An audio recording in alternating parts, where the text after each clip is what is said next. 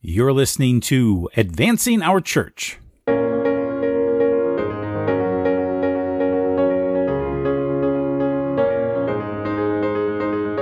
Welcome to Advancing Our Church, a Changing Our World podcast about Catholic stewardship, leadership, and advancement. And I'm your host, Jim Friend. Welcome back, everyone. I hope you're having a terrific week. Let me ask you a question. Do you recall the story of the Good Samaritan? Of course you do. You remember a man is hurt, he's lying by the side of the road, and a priest, a Levite, and a Samaritan encounter him. And of course, we know that it was the Good Samaritan who stops to help him. So what did the priest, the Levite, and the Samaritan all have in common? It sounds like the start of a bad joke, doesn't it? The answer is they all noticed a wounded man lying on the roadside. Lots of people are good at identifying problems, aren't they? But precious few ever take action. We all think, of course, I would have stopped to be the Good Samaritan. But now, let me ask you another question, and this one is a little uncomfortable. If the skin color of the wounded man was not the same as your own, would you have stopped to help that person, or would you have hesitated? Uncomfortable, isn't it? Racism comes in many forms. It can be unconscious, or it can be deliberate. But in many cases, it's placed in our hearts unwillingly or unknowingly by our upbringing or our culture. As such, it can lead to thoughts and actions that we don't even recognize are racist, but nonetheless, they all flow from the same prejudice. I'm very pleased to offer today's show on the topic of racism in our church. And so, without further ado, let's get to work.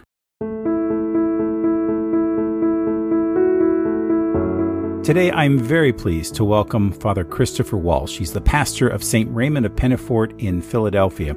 Father Chris and I discuss the subtleties of racism, what the church teaches, and how Father Chris has worked to create an inclusive and welcoming environment at his parish that has led to evangelization efforts that have reached far beyond his parish boundaries. This is a show that I have wanted to do for quite some time, but I wasn't exactly sure how to approach it. And I wanted it to be a meaningful conversation with somebody who has a lot of experience in overcoming these boundaries. And so you may notice that at times during this conversation, I may be uncomfortable in the way I'm wording things because I'm trying to be so very careful. But know that it comes from a place of love and respect. And I have tremendous love and respect for Father Chris and the work that he has done with his parish. And I think that you're going to learn as much as I did about how we can all overcome these boundaries and these uncomfortable places within ourselves. So without further ado, here's Father Chris. Okay, well, welcome to Advancing Our Church. Welcome, Father Chris. Great to have you on the show today. Thank you so much, Jim. It's a pleasure to be here after listening so many times and knowing you for these years that we were able to make this happen. Thank you. I appreciate you saying that. Father Chris, for our listeners, has been my spiritual director for a little over a year now, I think. And so I've had the great pleasure of getting to know him and learning more about his ministry, which the more I know about you, and then the more I started to read it and do some other exploration, the more different organizations that you're a part of. It's really so impressive. I don't know when you sleep, but it's great to have you here. So what I'm going to do just for the sake of our listeners is give a little bit of an intro, a little bio, and then we'll go into our conversation today. So Father Chris Walsh is the pastor of St. Raymond of Pennafort Church in Northwest Philadelphia, where he has served for over 13 years. He is a professional consultant also with St. John Vianney Center, providing religious workshops and convocations for clergy and religious across the country. He serves priests throughout the United States and Canada in leadership formation, also through the Catholic Leadership Institute. And he provides regular reflections on his parish's YouTube channel, which is growing steadily, the viewers, which is also viewed just around the country. And he provides spiritual direction. Prior to being at St. Raymond's, he was the school minister at Archbishop Wood High School, as well as a parochial vicar at Our Lady of Ransom. Raised in Chester County, he was a graduate of Bishop Shanahan High School. He has a BA in sociology from Temple University and a Master's of Divinity in systematic theology from St. Charles Borromeo Seminary. Father Chris received training in the spiritual exercises at the Jesuit Center at Warnersville and has preached retreats and days of recollection throughout the country. Welcome, Father Chris. Great to have you here today again. Thank you so much. Tell us a little bit about your parish at St. Raymond. And also, I'd love to hear a little bit about your school. Sure. So this is the parish church that's behind me virtually. I'm not sitting in the choir loft. Our parish was founded the day of Pearl Harbor, December 7th, 1941. Of course, they couldn't build a church because there was no money. There were no resources. The young men from the parish were all heading off to the war. And so they met in a barn. And it wasn't like an old barn that they converted to a church. It was a barn Monday through Saturday. They cleaned the animals out and Wow. and people sat on bales of hay. And then they built this church in 1948. Downstairs was the first school for a few years, and then a few years later they built. And so I often am grateful for the founding pastor, Father Carney, who's buried on our front yard, who was a visionary leader. The community at that time was mostly Italian and Irish who were Catholic, but the neighborhood was overwhelmingly Jewish. So one Catholic church, but 3 synagogues. It's an area that Temple University owned a great deal of property and was actually planning to move out of North Philadelphia up here. They had their football field here, their baseball field, and a lot of property to build buildings, and then decided, I'm told by some pressure from the city, to stay where they were. So that property then became available to be developed, which lots of homes were built. The neighborhood remained Jewish, Italian, Irish through the 1960s. And then as the movement started in Philadelphia, those first post-war suburbs, as folks started moving up, well, everyone sort of moved up. So folks in our neighborhood started moving to other parts of Montgomery County, over to New Jersey, far northeast Philadelphia, bigger homes, more prosperity. And then the folks that were moving in here were increasingly people of color. I think our school was almost entirely white in like 1964. And then by about 1971, the school was just about entirely African American. And that has continued. The neighborhood would probably be 95% African American. Our parish at this point is probably 65% African American. We've picked up over the last number of years a lot of Caucasian folks and folks of other ethnicities who worship here, in addition to lots of folks from the Caribbean and Haiti. Our school was operated since the late 40s.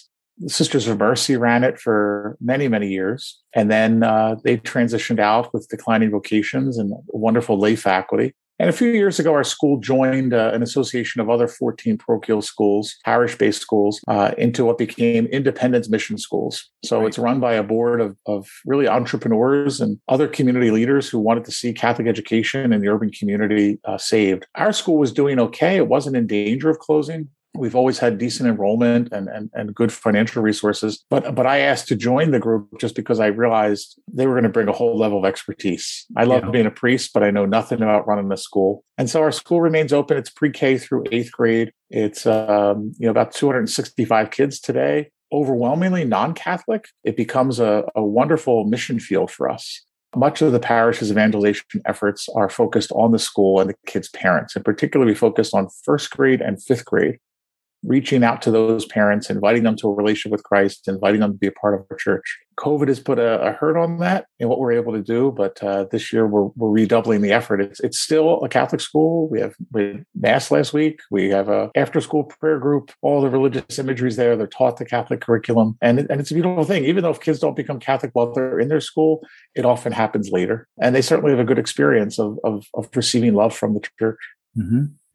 Father, you said it's a Catholic school is a great mission ground. I would imagine you've had some conversions, or you've had some folks who have been brought to the church through that. I would say that of our African-American parishioners, somewhere around at least 50%, if not 60%, have become Catholic either because they were in our school or their children were in our school. Now, we don't have a policy that you can only be here for 3 years and you have to become Catholic. That was a thing that many parishes did years ago. But it's through the invitation. It's through the kindness. At this point, it's not like the kids are attending any other church. They're just like the rest of America these days, unchurched. We're blessed with great teachers who talk about the faith, who increase in our kids a desire to know Jesus and to worship and to receive sacraments. And so it happens. Yeah. So again, COVID has put a hurt on it. And sometimes our own priorities have shifted as a staff. Okay, we're going to go more for the larger neighborhood, but we're pretty committed to coming back to the school. I would say in my early years as pastor, when I was really focused on it and it was a real priority, anywhere from 5 to 10 of the folks in RCI every year were coming through the school. That's amazing. That's a beautiful ministry.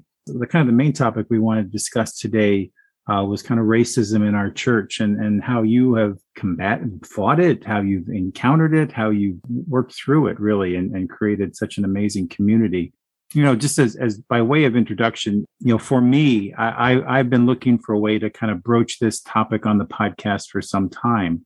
But I think like many people, I didn't exactly know how to approach it. And I think my own discomfort with it, maybe I don't want to say caused me to avoid it, but I didn't know exactly how to broach it in a meaningful way, in an appropriate way. And through our conversation, you had kind of enlightened me to the pastoral letter, Open Wide Our Hearts, the enduring call of love, and the pastoral letter written by the bishops a few years ago. So I found that document very helpful. And so I thought that might be a good place for us, to begin the conversation. How does the church define racism?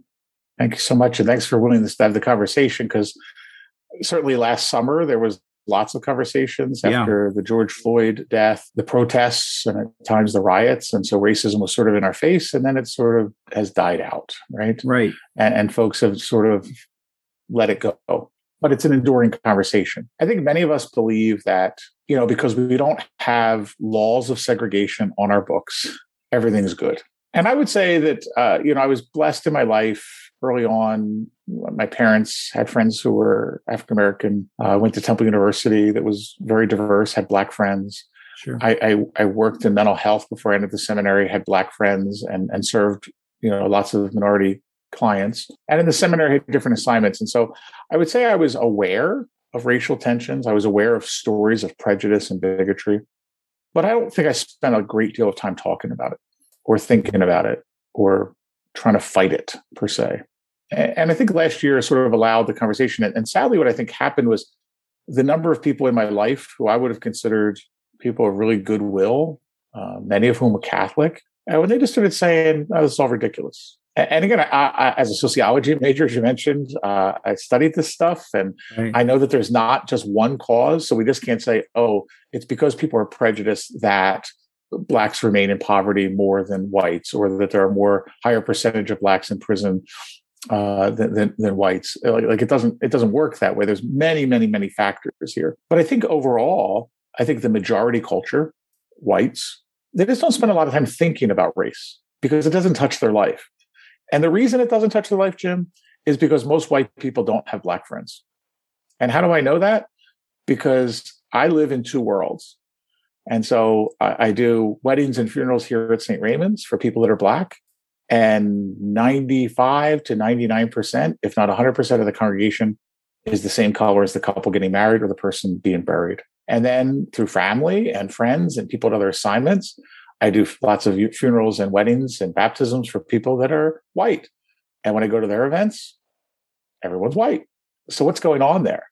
Sure, we can all say, "Oh yeah, I have a friend that I used to work with who's Black." Right. And at work, you had lunch with him. But are you close enough that he's coming to your mom's funeral? Is he close enough that you're coming to a wedding? That's changing because of intermarriage in our country. But for the most part, it's not changed. And so we care about the things that affect those we love. Right. So why does someone get involved in a breast cancer walk? Well, because they lost their mom or their sister or their spouse to breast cancer. Why do people become advocates against drunk driving? Because they've lost someone that was a drunk driver. And so the majority culture of America, the larger white culture, I don't think that they're racist. I don't think that they are out to plot against Black folks. No. They just don't think about it. And when I share that with my Black parishioners, that most white people are not thinking about Black people and their plight, they're shocked. Because as Black people, they think and talk about it a lot, right? Yeah. Because it's their regular experiences, right? Things that you and I would never think about. If you've got a really ethnic name or a really ethnic voice, and you call and you order takeout food from a pizza place that's in a white neighborhood, yeah, and you show up to order it, it might not be there because they might have thought, "Oh, it's a prank call, it's a joke." The concern about if you've got an ethnic name, right, and an address in a certain neighborhood when you apply for a job, is your resume getting looked at the way someone else's was, right? And again, this is not just anecdotal stuff. There's been actual research done on this. What is the assumption someone makes? And again, I experienced this as a pastor. My parishioners are very generous. They're very generous in sharing their time and sharing their gifts and abilities and in sharing their resources. And so praise God, we do not have financial problems. Mm-hmm. But I have regularly priests say to me, Are you able to make payroll? Are you on subsidy from the diocese? Basing that entirely on just the assumption that because we're a Black parish, we can't pay our electric bill. So where does that come from? Bigotry. How does the church define racism? Again, in this document that you alluded to that the bishops came out with, which sadly, like many bishops' documents, it goes unread. But I'm just going to, I don't like to read things, but I want to read it because I think it's really good. That's fine. Racism arises when either consciously or unconsciously a person holds that his or her race or ethnicity is superior and therefore judges persons of other races or ethnicities as inferior and unworthy of equal regard. I think the key words there is unconsciously. Again, I don't think most folks are aware of it. I know things in my life that I was not aware of, but there was bias. There was bias. And so does it exist in our church? Yes, because the church is made up of people and people have attitudes. And I think one of the calls across our country this year was to sort of become aware of those biases. Absolutely. And I mean, I can say from, so for our company, Change in Our World has been very focused in on that. The whole Omnicom group has. And so we've had some small group discussions about it as employees. And most of us, admitted, and this is primarily a lot of us are a white staff, essentially, not knowing how to discuss it, feeling an uncomfortableness because, as you say, it's not necessarily prevalent in our lives. It's not evident in what we see. But then also, I think there's an uncomfortableness in not knowing how to approach it. We haven't been taught to. It hasn't been introduced into everyday conversation. And so I think that's why these kinds of opportunities, having this conversation is incredibly helpful to me. Obviously, we see this in our churches and, obviously we hear it around the country, but what forms of racism do you see that take place in our parishes? Yeah, I can share anecdotally things. Well, first off, would be things like here in Philadelphia some years ago. It's changed now, but whenever the Catholic Charities would send out their posters for folks to donate to the campaign, important thing, the people that were serving or working were always white. The people on the receiving end were always Black or Hispanic. So what does that say? The white people have, the brown and Black people don't. That's changed. That's changed in recent years, but for a long time, that was one thing. Secondly, walk into most parishes and look around. The images of saints in the windows, in statues, they look like you and I. That's right. They don't look like my parishioners. Even when you look at Catholic materials that are out there for Bible studies, for faith study courses, it's only in recent years that folks have become very aware of that. And we regularly contact publishers and say, hey, your material is great, but it doesn't look like our kids. Right? We're a church and remember, African Americans are a small number, right? We're 7 to 10% of the Catholic population, African Americans. So it's a small number, 5 to 7, I'm sorry. There are more Black Catholics, however, than there are Episcopalians in the United States. So it's not an insignificant number. But Hispanics across the United States, 50%. So 50% of your Catholic market has brown skin, and yet you're putting out prayer books and picture books with all European kids. Right. Now, again, publishers have responded. Publishers have realized, okay, wow, yeah, I didn't think of that. I have parishioners who will go on vacation up in the Poconos, down the shore, and they'll go to a parish that's not here, and they go up for communion, and they'll be stopped, not usually by a priest, but by a Eucharistic minister. Are you Catholic?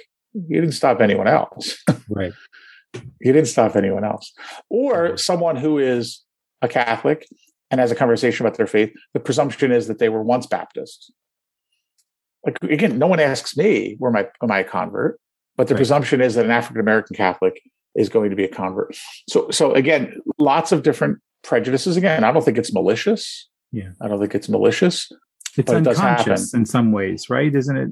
It's almost subliminal. Yeah. Yeah. It's again, that's where ingrained. Right. And that's it's kind of the expression a lot of people use that like the majority culture doesn't even realize. Right. Doesn't even realize that we're making judgments.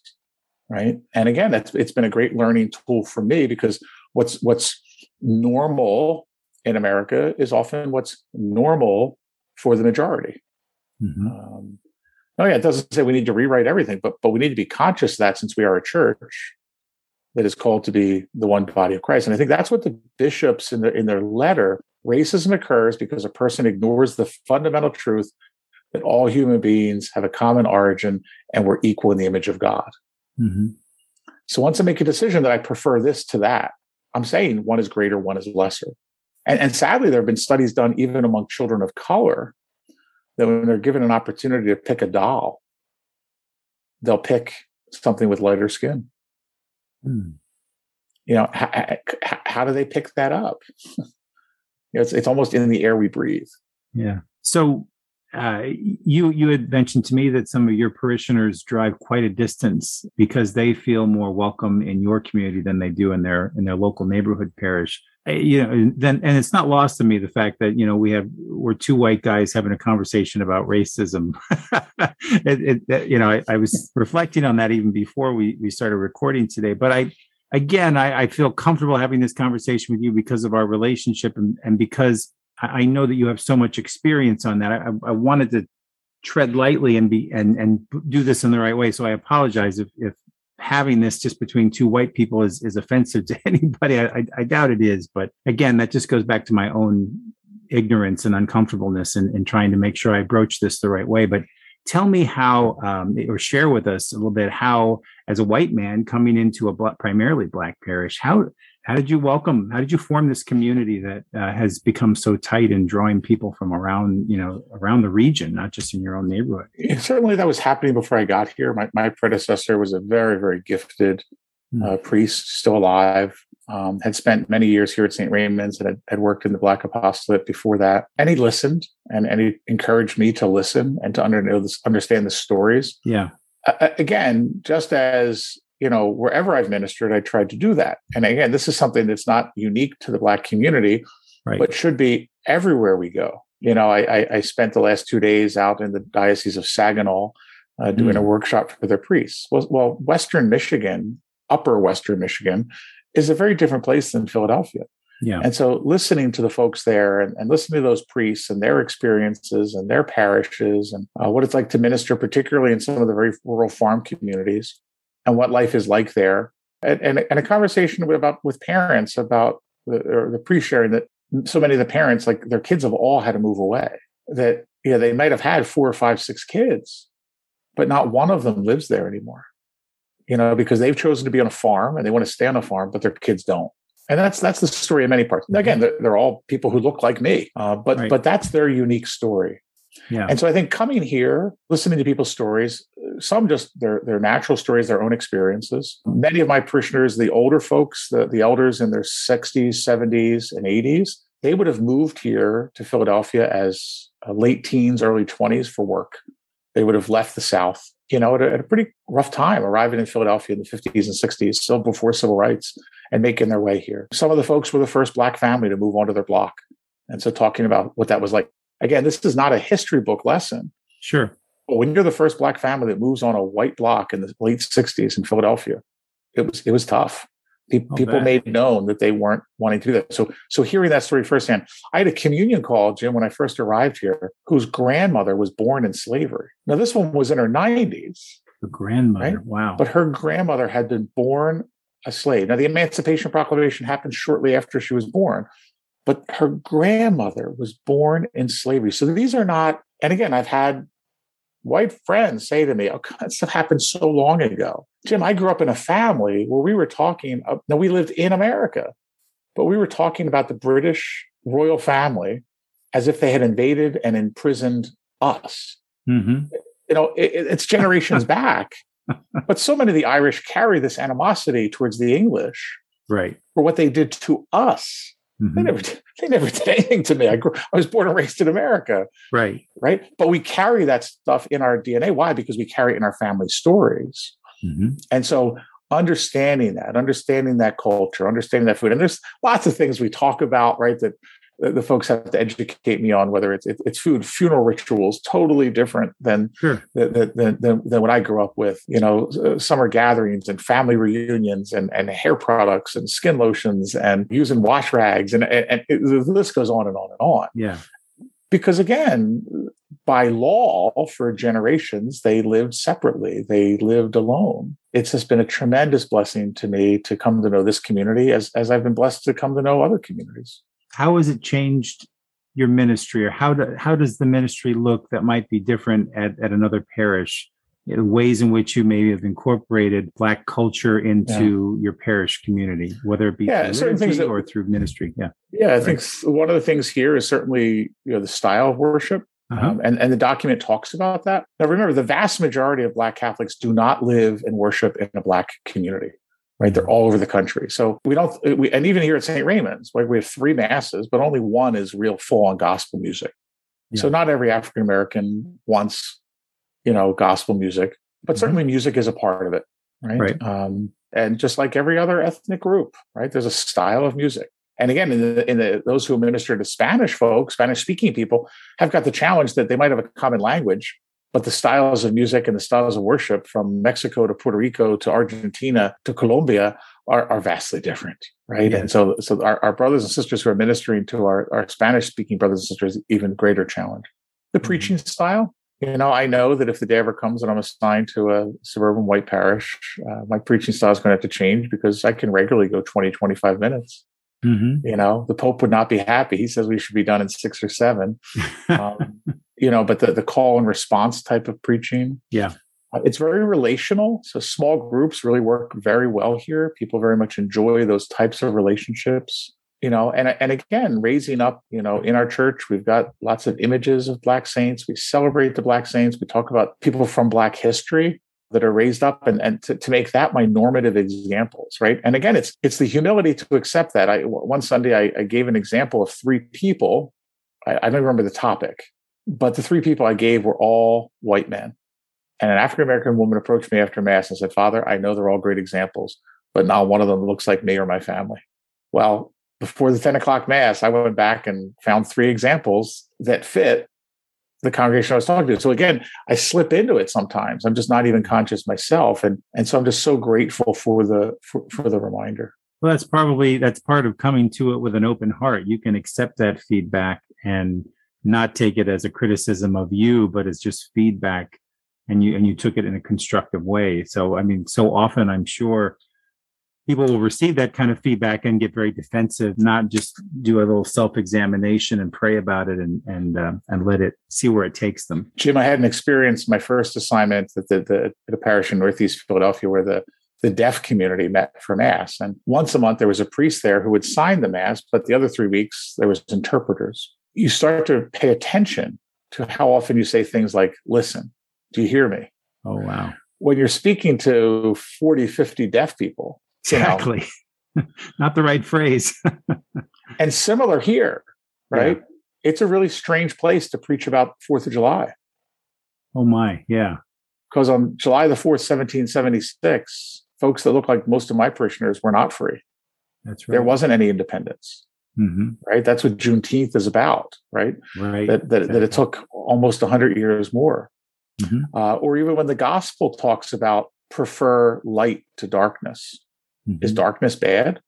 Right. Well, how is a 9-year-old girl who's got very dark skin hearing that? Yeah. Right. So again, it's just a filter to know your audience, right? I'm not preaching to everyone. I'm preaching to this community who's sitting in front of me. Right. And again, there may be folks who join us from other places. Great. Everyone's welcome. Everyone's welcome. Everyone's welcome. But our primary target is the folks who live in our neighborhood. That will remain our primary target because that's how the church works, right? This is my neighborhood that I have to try to get to heaven. That's right. So if someone, Father, were listening to this, a fellow pastor, brother priest, who maybe who has Black community within their I don't want to say, they have Black and white folks in their community. So it's not predominantly Black. How do you bring the cultures together, or can you bring the cultures together so that we're inclusive of everyone in these kinds of dialogues, whether it be liturgy, whether it be ministry? Have you seen a lot of folks that are able to kind of incorporate it with both communities? Food. I think one of the things I get pushed back on a lot of times the folks who are Black who are worshiping in, majority white communities are often immigrants from Africa, who have settled. And their experience is vastly different than African Americans. I visited the Jewish History Museum in Philadelphia some years ago, and it talked about how, the first wave of Jewish immigrants who came in the early 1800s had a vastly different experience than those who began fleeing persecution in Europe in the early 1900s, right? They came for different reasons. They came with different experiences. And then the Soviet Jews who came in the 80s, who really didn't know anything about Judaism at all. And so the same with the different migrations, right? African Americans arrived here enslaved. And then later, as others came up from the Caribbean for all different experiences. And then in more recent times, large numbers of folks, particularly Catholic folks from Nigeria, from Ghana, from Ivory Coast. Well, these folks have a different experience. The American slave experience is not part of their story. So they often don't understand the civil rights experience because it's not a part of their family story. Now, you get them talking about tribal rights in their country. That's a whole thing, but that's not spoken of here. So I think, first off, recognizing who people are and where they're from, right? And getting to know their story, just like we should with every Christian. I do think there's value in every Catholic reading this document that we're talking about, from the bishops, because it speaks, open wide our hearts. The title itself says everything. But I think it speaks not only to the experience of Blacks, but also Native Americans, who are often pushed aside and marginalized within the church, as well as Hispanics, right? And looking at the stories of people and how they got here. Of course, we have to do it now with all of our young white kids who are maybe returning to church or who are outside of the church. A friend of mine has coined a phrase that they live on the digital continent, and so eventually they'll migrate to an in-person experience of church, right? And they're going to come with their own things that people come from every other culture with as well. So I think my advice is to get to know people, to find commonality. We have 6 African Americans on the road to sainthood. Do people in majority white churches ever hear about them? Right? Does normalize celebrating things like the Feast of St. Josephine Bakhita. She was canonized the same day as Catherine Drexel. She's from the Sudan. But especially highlighting the lives of these African American folks, the majority of whom were born into slavery, right? They were born as part of their story. And so I think it's part of the healing process for the church that we normalize talking about these folks, maybe have images of them up and around, and those that talk about them in religious ed.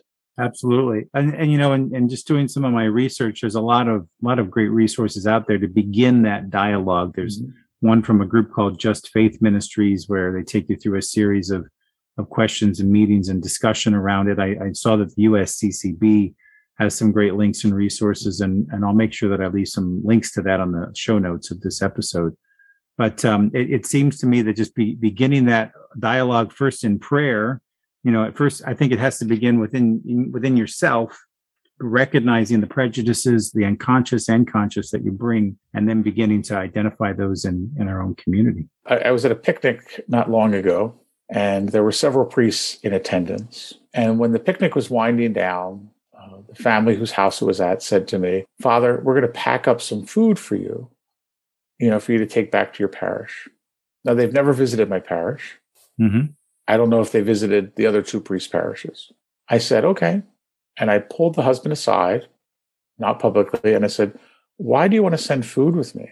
And he said, "Well, people in your parish are hungry." I said, "What do you want me to do? Just go knock on random doors and offer people leftover hamburgers?" I said, I don't have people living on the street. I don't I'll take it because I know someplace to use it, or I'm going to eat it myself.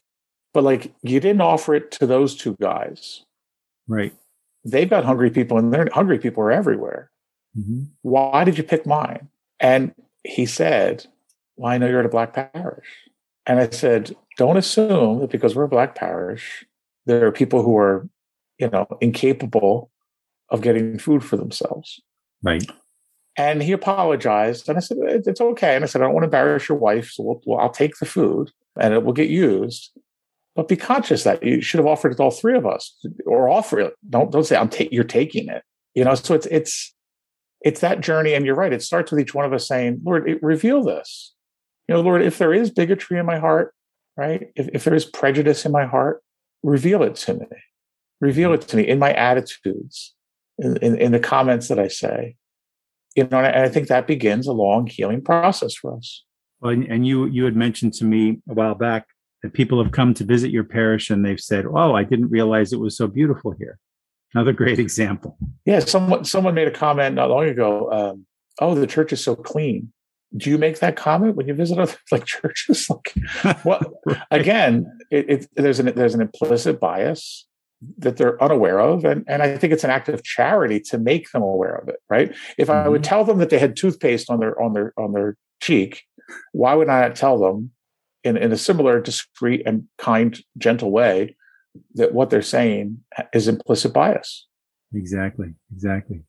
So just switching gears here for a moment, Father, you've done a lot during the pandemic in trying to keep your parishioners engaged. And I'm always amazed your YouTube. You have one of the most active YouTube channels, I think, for a parish, and I saw you just recently broke 1,000 subscribers, which is tremendous. And now you get to go live on YouTube, which is very cool. Can you share with us some of the ways in which you've kept your parishioners engaged throughout this pandemic? Maybe some of the ways in which your ministry changed and evolved a little bit. We were blessed, Jim, in that we had started live streaming some years before, and I will humbly admit it was not my idea. And I was against the idea, but it was particularly to guys they're now in their 40s. They were in their 30s then, who just kept telling me, Father, we need to go this way. It's the way of the future. And I would say pre-pandemic, we would probably average 25 to 50 people watching on live stream. Yeah. They were probably sick. They were out of town, whatever. And then during the course of the week, another 50 would watch. We used it for Bible study, those types of things. Well, when the pandemic hit, no one else was there yet. And so boom, right? We were at 4,000, 5,000, 6,000 people. But it caused us to look at it because okay, we're no longer just streaming our Sunday Mass. We're now doing a digital production here. Mm-hmm. And so reaching out to folks in the parish who had knowledge that I didn't have and asking them, a fruit of that has just become just a whole collaborative effort around digital campus that we would have never imagined. Mm-hmm. And again, it happened during the time of the racial tensions in our country as well. And because of that, people were joining us just to go to Mass, but hearing sermons on racism and prejudice and bigotry and racial healing in the church that they would have never heard under any other circumstances. And it led to, we had virtual conversation groups on different race topics. And folks saying, I would have never done anything like this, but because I'm worshiping on Sunday, I decided to join, that kind of stuff. We did the daily YouTube video. Now I'm trying to do it 2 or 3 times a week. Knowing that not everyone's online this way, they're not all doing podcasts and webcasts. We also initiated a call to prayer at noon, an old-fashioned pick up the phone and dial in. The deacon and I alternate, and we lead people in the Angelus and praying Psalm 91 and some intercessory prayer, and we tell a joke and we make any announcements about what's going on. Because we were driving people to our website so much, we realized we needed a new website. So during COVID, we revamped the whole website and made it more user-friendly. And again, a link to the digital campus. Again, for the yearning for in-person, we had communion services every Sunday with limited numbers of people, so people could still receive the Eucharist all through the pandemic. Mm-hmm. We had drive-through prayers, so people could pull up in their car and Jesus was exposed at the front doors of the church that were open. I was available in the lobby for confessions. It was a strange experience. I mean, eventually we'll look back on this, and I've had some conversations with folks here who have a strong background in history, like how do we catalog this? And so we've saved some of the decals that we had put on the floor, like 6 feet distancing and all of that, because it is important, because it was a heck of an 18 months in church history. Of course, now we're in this mode of how do we get people back? We're right. Probably at 50 to 60% of Sunday attendance. Some of the folks, it's the kids and wearing masks and some fears there, which I get. So we continue to make phone calls. We've done that all through the pandemic. My staff is just amazing and continue to reach out to people. We've upgraded a data system at this time also. So that's another reason for why we're making phone calls, just to touch in with people and see how they are. So it's just been a multi-pronged approach with an amazing staff and parishioners stepping in all sorts of ways to say, how do we stay connected? How do we be who we are called to be? So it's just been an amazing experience. I wouldn't want to go through it again, but there's been lots of learning that probably could have only happened because of a pandemic. It does seem as though, in talking with different priests and people at the diocesan level, that it helped us to get to a place where we needed to be technologically, so to speak, with the website. And by the way, your new website is beautiful. We'll leave links to all that, the YouTube channel in our show notes. But it is amazing. It helped us kind of move off the dime on a few things, whether it be electronic giving, whether it be more access to parish activities online, or like you're saying, even people can dial in on the phone for prayer. I love that. So simple. I mean, everybody's got access to a conference line these days. Mm-hmm. So, yeah, I think that question of, what is our goal and how do we get there? It's basic pastoral planning. but invited us to sort of do that. At the same time, I was chaplain of a high school. And, these are kids who don't go to Mass usually. Mm-hmm. And so the idea of making them go to Mass online wasn't really going to fly. And so we found other ways of doing it. Mm-hmm. We did our own version of a living stations, where I had a group of students who were in person, dressed up as the characters in the station. We took pictures of them. And then we did stations across and just sharing the screen. And it was amazing, the feedback, right? Why? Because they were seeing their friend dressed as Jesus. He happened to be the basketball team star, but students were reading the reflections, right? I'm not sure we've done it that creatively in person. Mm-hmm. But being online forced us to really rethink things, right? How to pray the rosary in a way that was engaging kids, virtual May processions. And it was awesome. Do you get over to see your alma mater across the street to Bishop, or not across the street, but over Bishop Shanahan very often? I have not been there for some time. A friend of mine was the chaplain there, so we'd get in there. But my parents are both deceased. And so I really don't get out to Shanahan a whole lot. Stay in touch with friends on Facebook. There and Temple are certainly part of my history, but unfortunately not much a part of my present day life. Yeah, absolutely. Well, Father, thank you so much for being on our show today. This has been just a tremendous education for me, and I'm sure for our listeners. And if they'd like to continue the dialogue or get in touch with you in some way, how can they reach you? Yeah, they can find my email on the website, Father Chris Walsh. It's FRCHRISWALSH@gmail.com. Wonderful. And thank you again. And thank you for all you do for the church, for me personally, and for all of us. So God bless you. Thank you. Amen. To God be the glory.